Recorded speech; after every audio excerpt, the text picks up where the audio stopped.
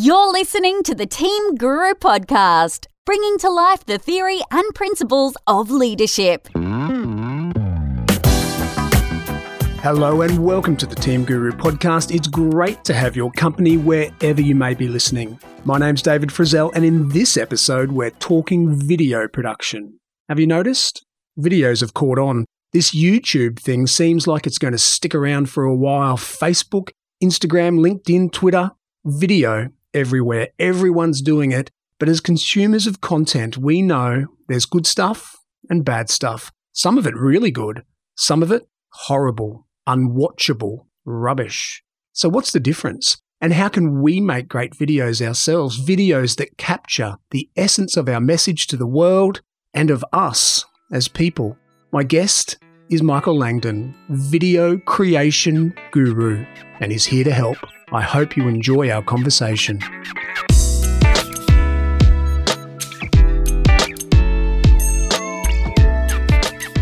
Michael Langdon, welcome to the Team Guru Podcast. Thank you. Michael, look, I'm really excited about our chat today. You have hit on a topic that is growing in my world. It's something that I've done a lot more of lately, create videos in different roles that I've had. I know that all of our listeners are aware of this video thing. Video has caught on, as you have made very clear in your book. It's not going anywhere, and there really is fantastic opportunities for us to make much better use of it in our own businesses and in our roles within organizations. Even if it's not our role to be the comms person in an organization, there's nothing stopping us from having great ideas about the way that we can use videos to engage all the right people. I love your book, mate. I love the fact that you have an approach, you have a philosophical opinion about videos and our use of creating that type of content. But also your book is, as I told you before we hit record, is just a fantastic how-to guide. And I have a favorite piece or a favorite chapter that will come up during our conversation. Look, for the listeners, what we're going to get Michael to do, Michael is a guru of creating videos. He's done it the hard way. He actually has created thousands of the things and learned his lessons and creates great content. I had a little bit of a look around your website, Michael. So we're going to get Michael to tell us about the why and the how. Why create videos, for what purpose, for whom, all that kind of stuff. And then we're going to talk about the how. What are the most common mistakes and what are the things that we can do that are simple and smart, that are cheap, that can just make our videos pop and be that little bit more professional, I guess. So are you okay with that, Michael? Are you ready to give away all your wisdom? Absolutely. Sounds like we're going to have a fantastic few minutes ahead. All right, great. Now, I'm going to hit you with a tough question first, though. You've called your book Welcome to the Age of Emotion, and that concept of tapping into emotion is at the heart of a lot of the things that you have to say in your book. And we'll talk specifically about the art of tugging on heartstrings in the content that we create through this chat. But generally, I just want you to touch on that idea of the age of emotion. Why are emotions more important to us now as human beings than ever before? Why is this the age of emotion? Absolutely. And it's a very good question. And actually picking the name of my book was very hard. And I've heard that that's the hardest thing about writing a book. Yeah, absolutely. And I toyed a lot with having video in the title. But then it struck me that if you think as a business owner that it's about video for your business, then you've got it all wrong. It's not about video. It's about tapping into people's emotions, because video is just a tool, hey? Absolutely. And that's the thing right now. Video is the best tool at our disposal to tap into people's emotion. And the reason why emotion is so important is because it drives us human beings. It's the number one factor in driving us to make decisions. When it comes to buying, for example, and we do a lot of e-commerce video, people buy on emotion. It's been scientifically proven time and time again that people simply buy on emotion and use logic or use their thinking brain, so to speak, to justify a decision. Exactly. Yeah. And that's why I love video. And I mean, you're right. Video has absolutely, exploded onto our screens, social media, Netflix. 80% of all internet traffic is now video traffic. That is an astonishing figure. 80% of everything on the internet is now video. And I've been doing it for well over 15 years. And I always thought that video was the thing now. Video was the thing. But now I really see it all over our social media. And it's because we are moving together as a society into more of a emotion-driven kind of decisions that we take. If you think back to like the 1990s, for example, advertising was very, buy now, sell now. If you buy now, you get 2 free, that sort of thing. And really people rational. Yeah, and people are moving past that. They now want to connect and have that bond on a trust level. And the best way to kind of connect to people and enable trust is through video, because video taps into so many more subconscious elements in our minds than just photography or just audio, for example, because our mind is being stimulated a lot more when we see not just pictures, but audio and little nuances that you get on TV that can, elicit trust from a buyer. That's very important, and that's why video is proving very popular at the minute. It's an amazing stat. The idea that, whatever percentage you said before of content that flows through the internet is video. What stat did you give it? What number did you give that before? 80% of all internet 80%. traffic is video traffic. Are we just getting lazy? Is it getting to the point where we're just kind of too lazy to read a few paragraphs? Or is it the positive side where paragraphs are great, we can get information from a well-written story, but we can be engaged by so many more senses when we're watching and listening at the same time? I think it's a bit of both. But having said that, we may be getting lazier, but it's also proving for a producer of video, and if any of your listeners are thinking of producing videos, it's becoming harder for us to convey our messaging in just a few seconds, especially when you think of social media, and especially when you think of Facebook. Facebook's very much like, when it comes to advertising, I heard an analogy the other day that Facebook is like a billboard on a motorway. You're scrolling through your timeline, and these billboards are going past you so quickly. So you've really got to capture someone's attention in the first sort of 6 seconds. So yes, we're becoming lazier, but we're also becoming more demanding as consumers to have our information presented to us quickly, efficiently, and succinctly. I'm guessing that when you talked about, say, Facebook being like a billboard as we fly by it in our car, nice analogy. I'm guessing that you were talking about the importance of capturing people's attention from an advertiser's point of view, but just incidentally and anecdotally, as you are a Facebook user, and I know that you are, I've seen you on there, are people just in general, not when they're advertising anything, but when they're telling the story of their lives, are we getting better in society at sort of marketing ourselves? Are we subconsciously absorbing the techniques of advertisers and capturing and sharing video in a way that's designed to capture attention? Because we know that we're kind of got a lot of competition on Facebook when we're trying to send a message about what we've been up to on the weekend. Absolutely. And that is true. There's a lot of noise on the internet, especially Facebook at the minute. But funnily enough, I'd say it's the other way around. Advertisers are now learning from, your average Joe blogs on what they do to capture mass market. And the number one thing I would say is to be authentic. Authenticity on social media goes a long way. The second one is tell a good story. And this is something that advertisers have also clued up to in recent years, really, because we've seen that you don't need like massive production budgets to make a video successful. 10 years ago, people thought that the measure of success was to spend $20,000 in a video because that would give you the really nice images, the really nice audio, the really nice script writing. And the reality is that we've all got a compelling story to tell. And if you tell it well, you're going to connect to a lot of people. And that's why people who, for example, Gary Vee, who just talks a lot, but that content resonates with their people. And he hasn't got he does have a production crew, but what they're producing is not so much quality, but more quantity. He's got D-Rock, that's the name of his videographer, following him around with a DSLR and just quickly turning around videos of meetings that he's had, and that's gone to show advertisers that it's really not about production values. It's about being authentic and telling a good story. And those are two very important things you should focus on when producing videos. If your measure of success is social media traction.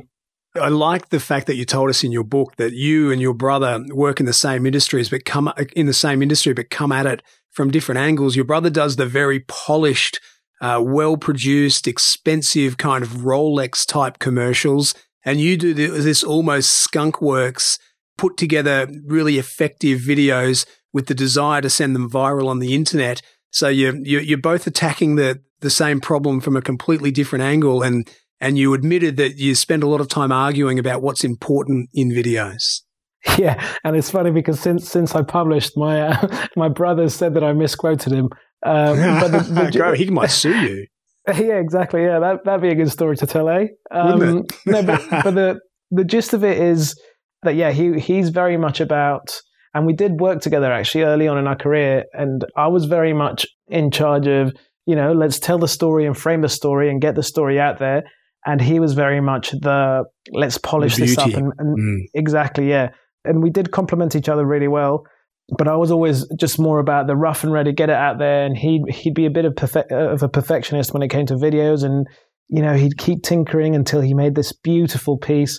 And we had this disagreement as to how and where should we spend budget. Say if a client gave us $10,000, whether we do two really beautiful, 2 5-minute videos, or whether we do like 15, 30-second rough and ready edits. Yeah. And they both got their different plus and minuses.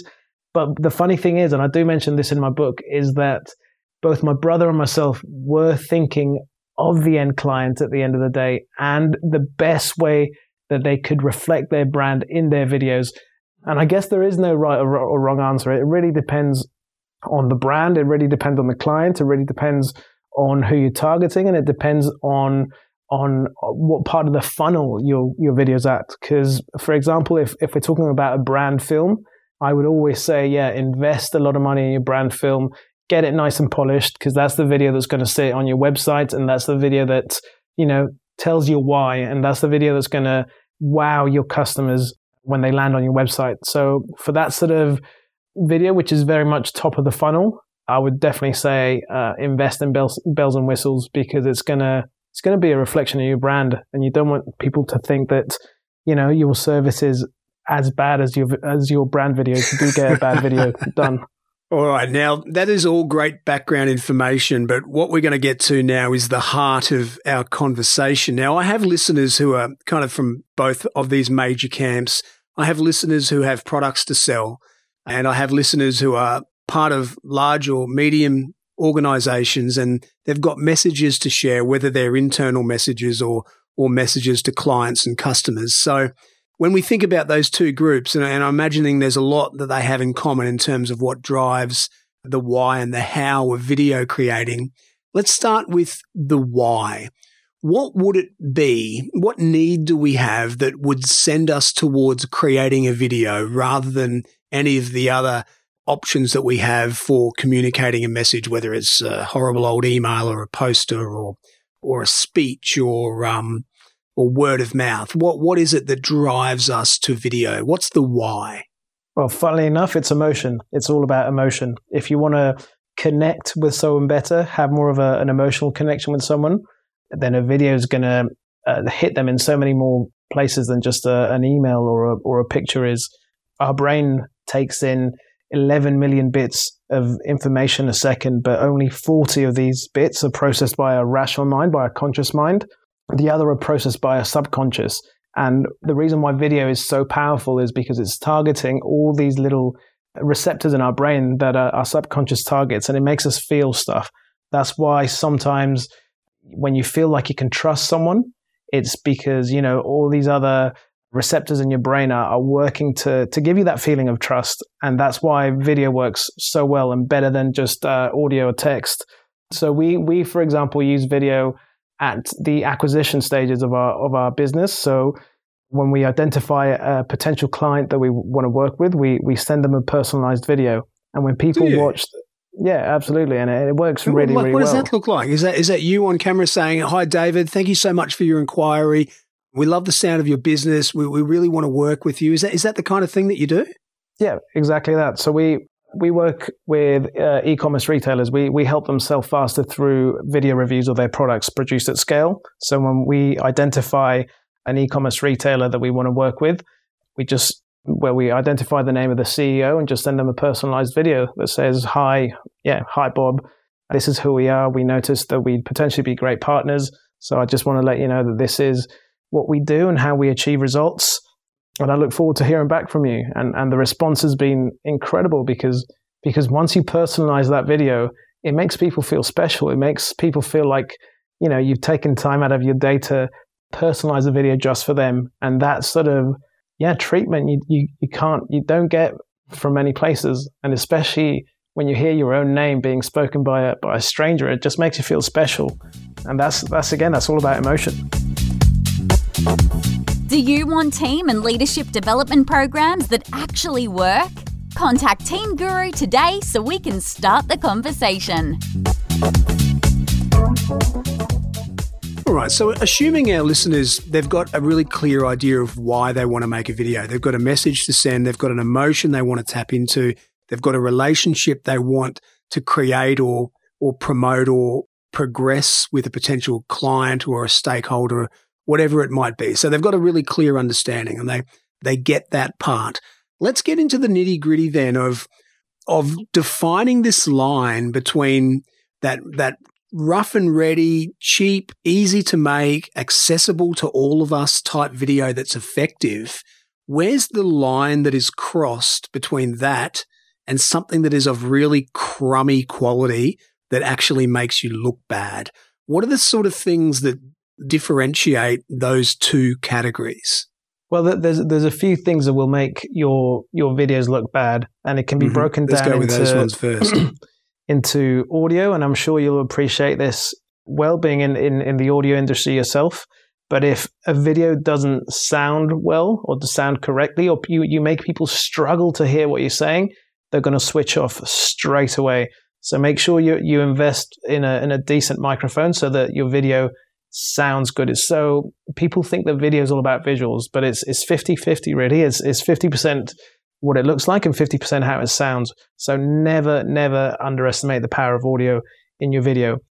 That point was very well made in your book, and it really jumped out as me because that's the experience that I've had. My listeners have heard me talk before. I got into podcasting not because I love audio, but because I wanted to talk about this stuff and leadership and these type of ideas. And my journey through audio has been long and arduous, and I've made a lot of terrible mistakes, but I've got some really clear ideas now. And as a guest, before I have a guest on the show, I send them a list of kind of things they need to achieve in terms of audio before I can start the interview. Easy for you because you're in the game. But for people who aren't in the game in producing quality content, they just don't get it. They kind of think, oh, that's okay. I mean, I had a guy earlier in my career who was a fabulous interview, but he just refused to plug into a microphone at all. He just wanted to talk into his computer. He said, there's a mic built into my computer. Let's go. And he wouldn't sort of contemplate doing anything different. So I've learned a lot of lessons there, and quality audio now just stands out to me, and poor audio stands out as well. But I also see a lot of internal communication videos in the work that I do. And people are very conscious of the message they're sharing. They're very conscious of how things look, yet they will just use, as you say in your book, the microphone that's on their camera. And you've got this awful, tinny, poor quality sound. You've got all this background noise that just can't be gotten rid of post-production, no matter how good your software is, because if you take away background noise, of course, you're eroding the quality of the speaking voice. That is a point well made in your book, and it's something that is I'm acutely aware of.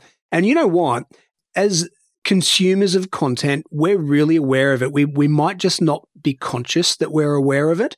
We do turn off stuff if the audio is poor. We might not really even know why we're turning off it. We just think, oh, that's poor quality, but it might actually look great. It's just that audio is terrible. And as you say, it's 50%. Sorry, mate, I took over then. That you've got me on a passion point. No, I absolutely agree with you 100%. And it's funny that you just said that sometimes you may switch off without knowing why.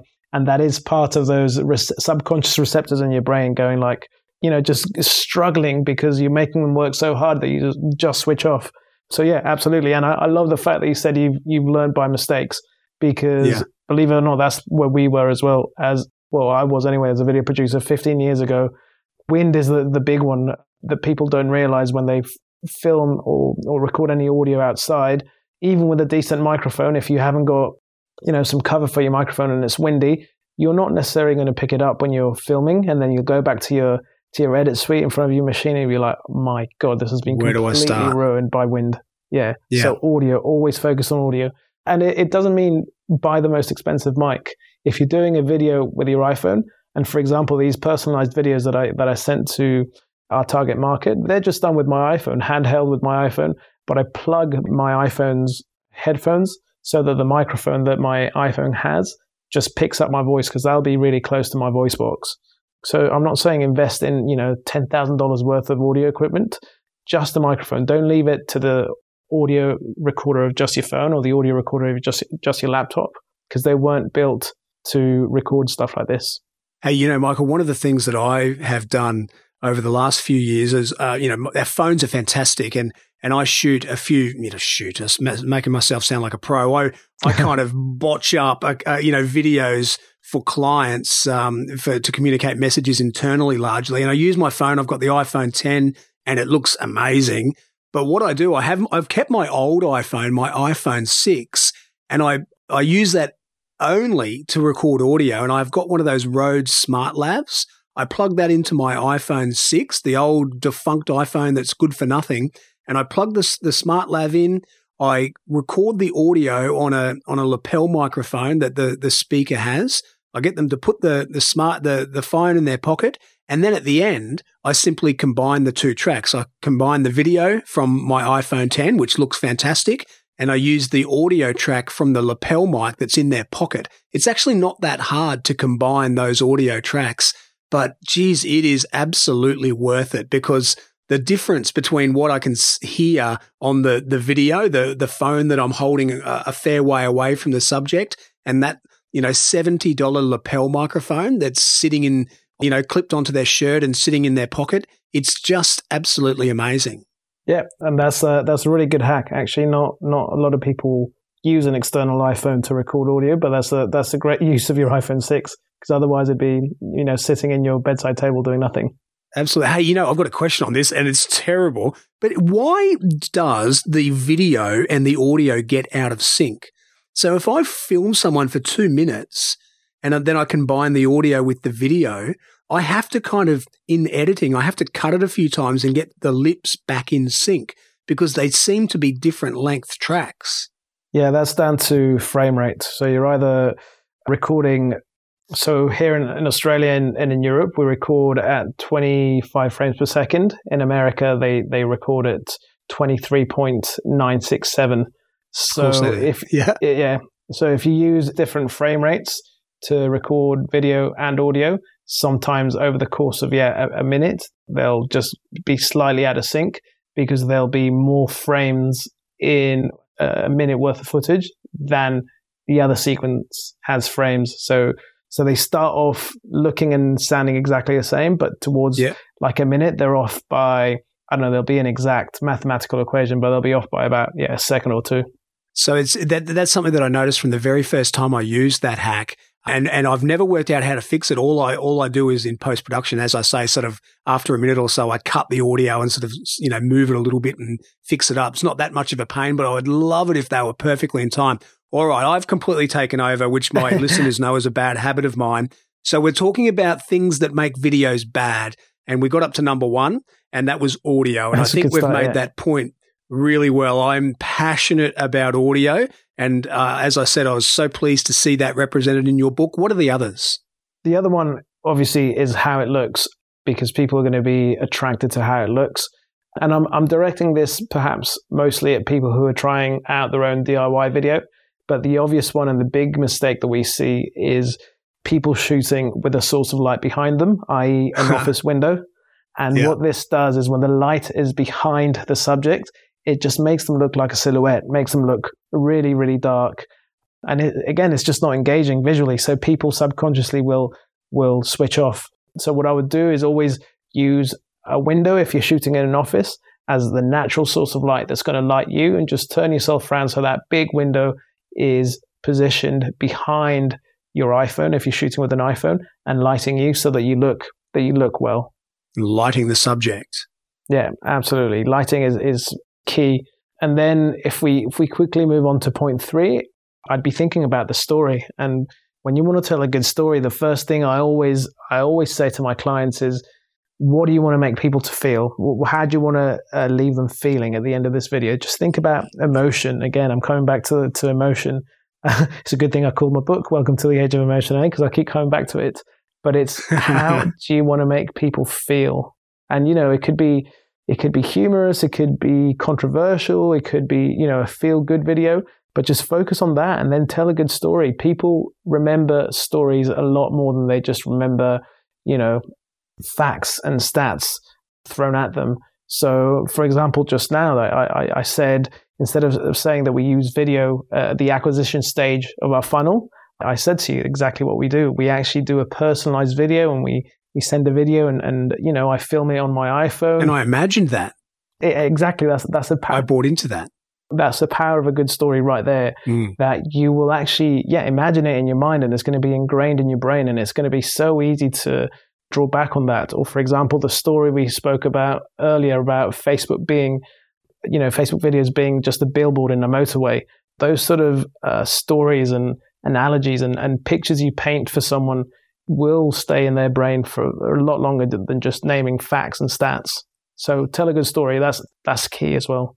Is that one of the 3? So audio, light, or the way it looks in general, but light in particular, and story is the third. Is the story the hardest? Because audio and light and the way it looks, we can kind of get that right by trial and error and as you and I have experienced, messing up and having to record again and all that kind of stuff. But that story bit, that's the powerful one. That's almost the intangible. It's a craft and a skill. It is, but it's something that you can learn as well. If you think about big Hollywood productions, for example, they all follow the same story architecture. You've got you introduce a character, then you've got a crisis, then you've got the resolution, and then you've got the hero's ending. And at a very basic level, that's what stories all over the world follow. So it is something that you can learn, and perhaps it's not as easy to learn as the trial and error of going outside to the beach and filming something when it's really windy, and coming back and knowing it doesn't work, or shooting against it's a window, because you're not necessarily going to find that people say that's wrong, but there definitely is a formula to it, and you've just got to keep experimenting. But if you Google hero's journey in terms of story arcs, that should give you a basic idea of how you should frame a story. Having said that, I'm a big believer that everyone's got a compelling story to tell, and I've said that before, but I really, really mean it. Everyone's life is interesting. Everyone's trajectory in life is interesting. Perhaps you've just got to think about what the best way to tell it is. And when it comes to video, a YouTube video will be different to a Facebook video, to a splash page video in terms of how you structure that story. But always think of your audience and what you think is going to be the most engaging thing to them. It's like a joke. You always know that the punchline goes last. You wouldn't put it first. And it's the same with a story. You've just got to know what the best way to tell that story is. But I'm a big advocate of every single person I've met having a compelling story to tell. Long rambling videos, is that one of the mistakes that we tend to make when we first enter this art? Not necessarily. If you're passionate about something, rambling's good. Okay. I mean, by all means, I come back to Gary Vee. Some of his videos I've seen videos that are good 7-8 minutes, and some of them he's just effing and blinding, but he's so passionate about something that people are attracted to that. People connect with passion. So rambling, perhaps for the sake of rambling, yes. But sometimes, you are passionate about something and you want to say something in so many different ways. And as long as you're not repeating yourself, I guess repetition here is what would be the big no-no. If you're repeating yourself, there's no need to repeat yourself unless you're doing a Facebook Live, for example. Anything that's live, perhaps you're going to repeat yourself a little bit more. But if because you're doing people something coming in. Yeah, or sort of sometimes because it's more conversational, and in actual conversations we do tend to repeat ourselves. But if you're producing a video that's rambling, I'd just cut out the bits where you repeat yourself. But, rants are very good they attract a lot of they're authentic on social. Yeah, exactly. Essentially, yeah, that's it. You're authentic. And if it resonates with someone who's on the same boat, yeah, you're going to get engagement and you're going to get connectivity straight away. Okay. Rants aren't bad. All right. Look, that's great. So we've identified those 3 most common errors that we make: the audio, the way it looks, and not having a story. And you've told us how to fix those problems, but that's different to giving us tips on how to make our videos awesome. So what are your top, or let's call it 3 or 5? I'll be guided by you here, Michael. What are your top handful of tips that go beyond fixing mistakes, but are things that we can actually add value to the way our videos look and feel and the emotional response that we get? Absolutely.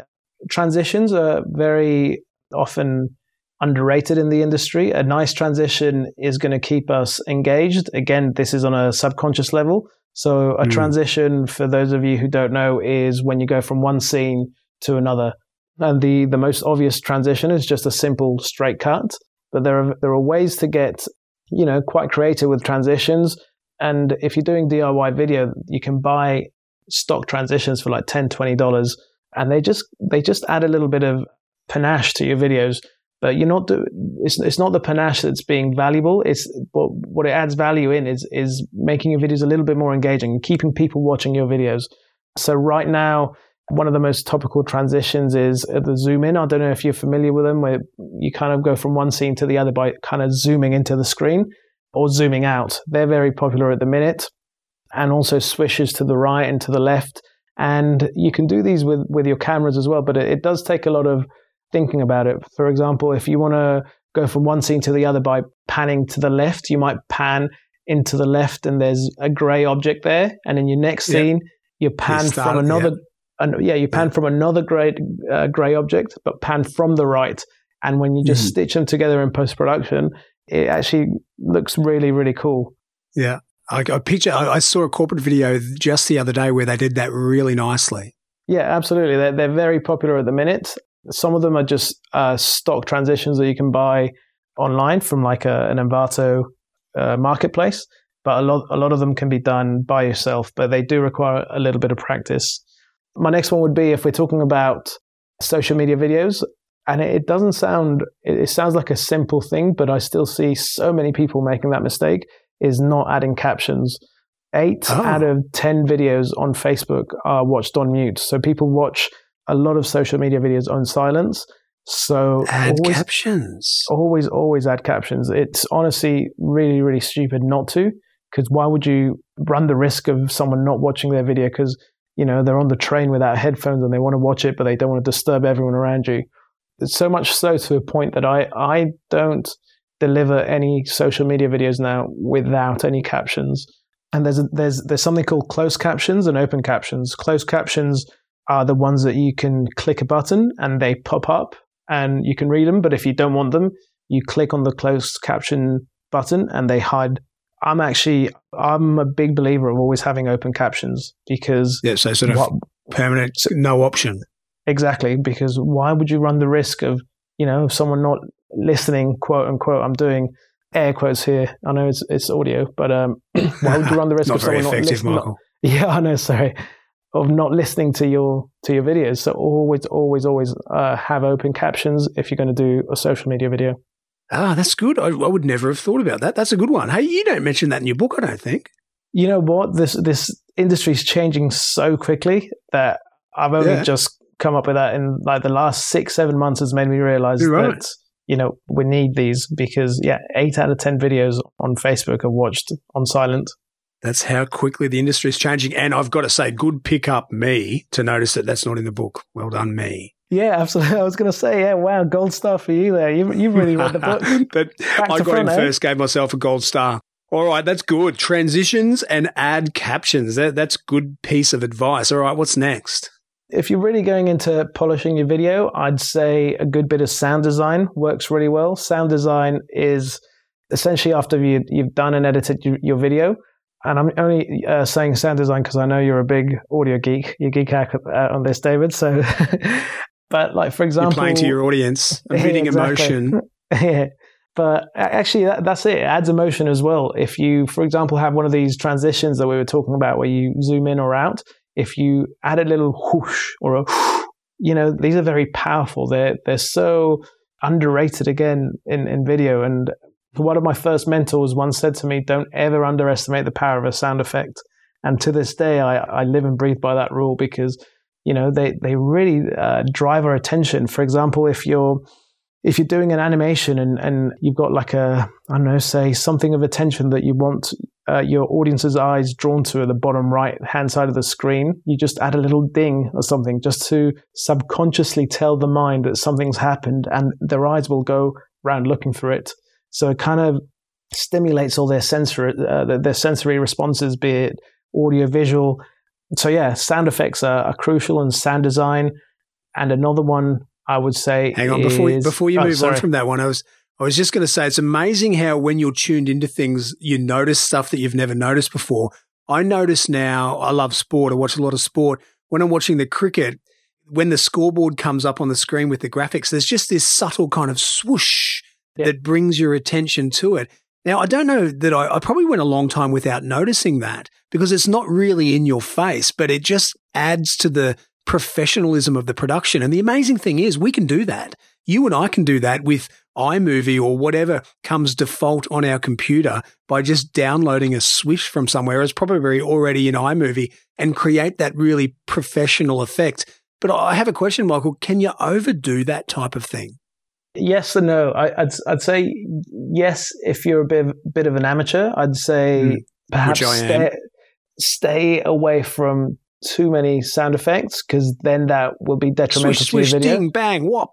Like you can sound like a commercial radio breakfast show, Exactly. But having said that, if you think of big Hollywood productions, they've got guys that are they're solely dedicated to just audio. And I don't know if you've seen those videos of how some sound effects are made for big films, but you got people just squishing sponges and rattling their fork against a mirror because it makes a very specific noise. And so if you are just starting to dabble in video, I'd say you keep it simple, keep it basic, keep your sound effects quite low.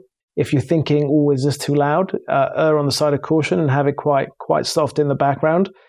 But when it comes, if you're a sound designer by trade, or you're a soundy, by all means they go to town with sound effects, and they're really, really, really skilled people and can make something that's quite bland on screen come to life just through audio. Wow. Okay, great. Now, I hate to tell you, Michael, we're quickly running out of time, and I know you had another one before I cut you off. Give us that one. Yeah, the other one was just play around with the way your image looks. So filters, to put it basically. So if you think about how Instagram gives you a few filters to make your images look nicer, you can do the same with video. Obviously, video is just a series of still images. So yeah, play around with the colors, with the filters. That's very specific to everyone's taste. But for example, for me, I like high contrast images. The blue and the golden blue look is very popular at the minute. So if you can make something look quite goldeny, quite bluey, and play around with those two colors, that's very visually attractive and makes people stay engaged with your content for longer. And you made the point in your book, just back on recording people, say we're making a talking head video for internal comms or our own promotion stuff, to ensure that the person is not wearing stripes or florally kind of shirts, because that can look really ordinary on camera, and to get the clothes they're wearing to contrast with the background. Another really kind of obvious tip in hindsight, but you might not realize it until post-production that you've made a terrible mistake with color. So you can keep that in mind from the start.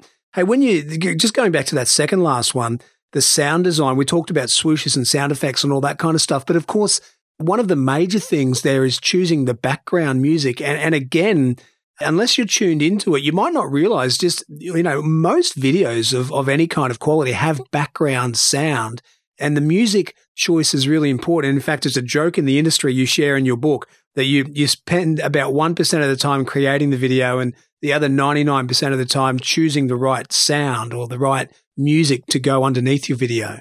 Correct. Yeah. So there's a very popular meme in the industry that's absolutely what you just said, that 99% of your editing time is actually spent looking for the right song. And this is because the song that you choose is driving that emotion.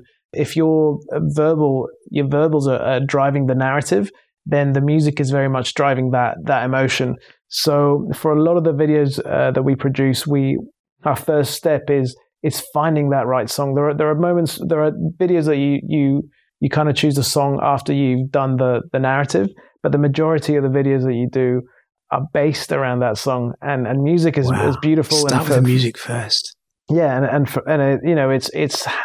it's captivated us for thousands of years, really, music. So it's really, really important that you choose the right track, because that's going to be absolutely the driver of emotions.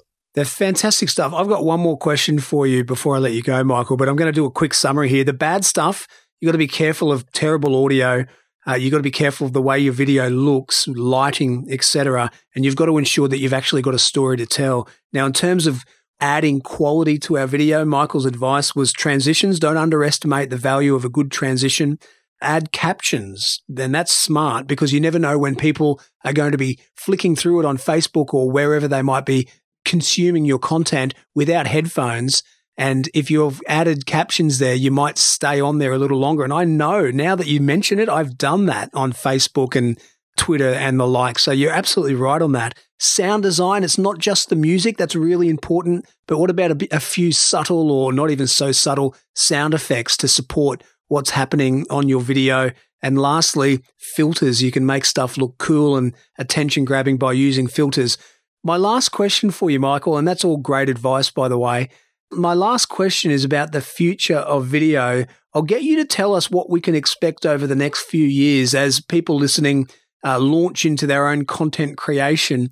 But before you tell us others, I'm going to pick you up on one that you mentioned in your book, vertical videos. Why are videos going vertical? That horrifies me. So you can picture at home, folks, you can either go into portrait or landscape mode. I love landscape videos, although I've got to admit I'm not an Instagram guy. But landscape videos, they just look right. They look like the TV in my lounge room.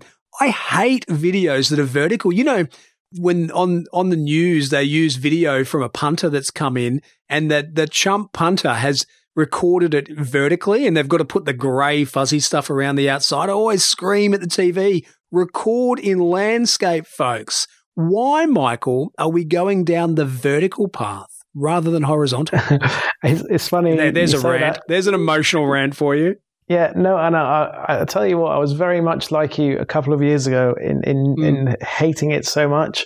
But the answer, I guess, is because we're becoming lazy. We're getting so used to our phones that we just record it as portrait instead of taking 2 seconds to flip turn it. Your phone on the side. We're too busy and lazy to turn our phone on the side now. Yeah, I think so. But I think that's the reason. But having said that, I think we've got to embrace this change as opposed to just be completely against it. And if you're clever about it and film portrait, then your videos are going to take up so much more real estate when someone's watching a video on portrait mode. Say Instagram, for example, stories on Instagram blowing absolutely off the hook at the minute. And if you're clever enough to capture these in portrait mode, your viewers are going to have a better viewing experience because it just fills the whole real estate of the phone. Because I think we're quickly turning that lazy that we can't even be bothered to flip our phone around 90 degrees. All right, you've made me feel like a Luddite now because I made a stand about something that you said is inevitable. All right, well, let's forget about that slightly or highly controversial one. What else can we expect from video over the next little while? I reckon augmented reality is going to become pretty huge. And that's obviously not to be confused with virtual reality. Virtual reality is not, and I say this controversially, some might say in my book, I don't think it's going to become that big, the kind of 360 immersive virtual reality scene. I disagree with you. I love it. But anyway. Yeah. But having said that, augmented reality, I think that it's going to be huge. And I guess that does incorporate virtual reality a bit, but it's more about bringing a different space into the space that you're in. I think that's going to be absolutely huge. What else for video? I think video it's changing so quickly. Like video now is all about breaking down a message into 5 seconds and things that you could previously say in 5 minutes, 10 minutes. The really, really key issue now is how do I tell that story in 5 to 6 seconds? Because that's where our attention spans are going. So it's about getting succinct with your stories. Video is also becoming very, very disposable. So a big trend now is to have disposable video. And this is evident from stories on Instagram that, you know, they only live for 24 hours nowadays. So again, if you want to make your videos have a longer shelf life, focus on the story, because video now is a very, as I said, disposable trend. Fantastic. Michael Langdon, I've thoroughly enjoyed our conversation, quite obviously, because I got on a few emotional rants. I even disagreed with you on a couple of points. That was fantastic insight into creating quality videos. Great advice, Michael. Thank you so much for coming on the Team Guru podcast. Thank you very much, David. Pleasure being here with you.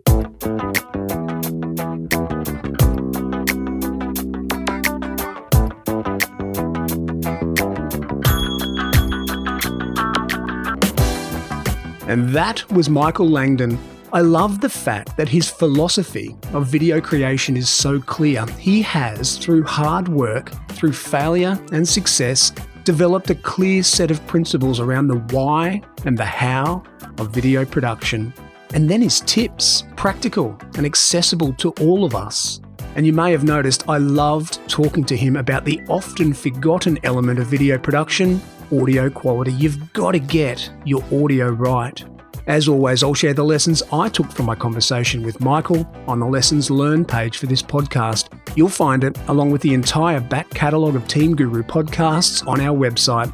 That's teams.guru/podcast. Connect with me on Twitter, Facebook, SoundCloud, or LinkedIn, and join me for the next episode on this, my mission to bring to life the theory and principles of leadership. This is David Frizzell for Team Guru. Bye for now.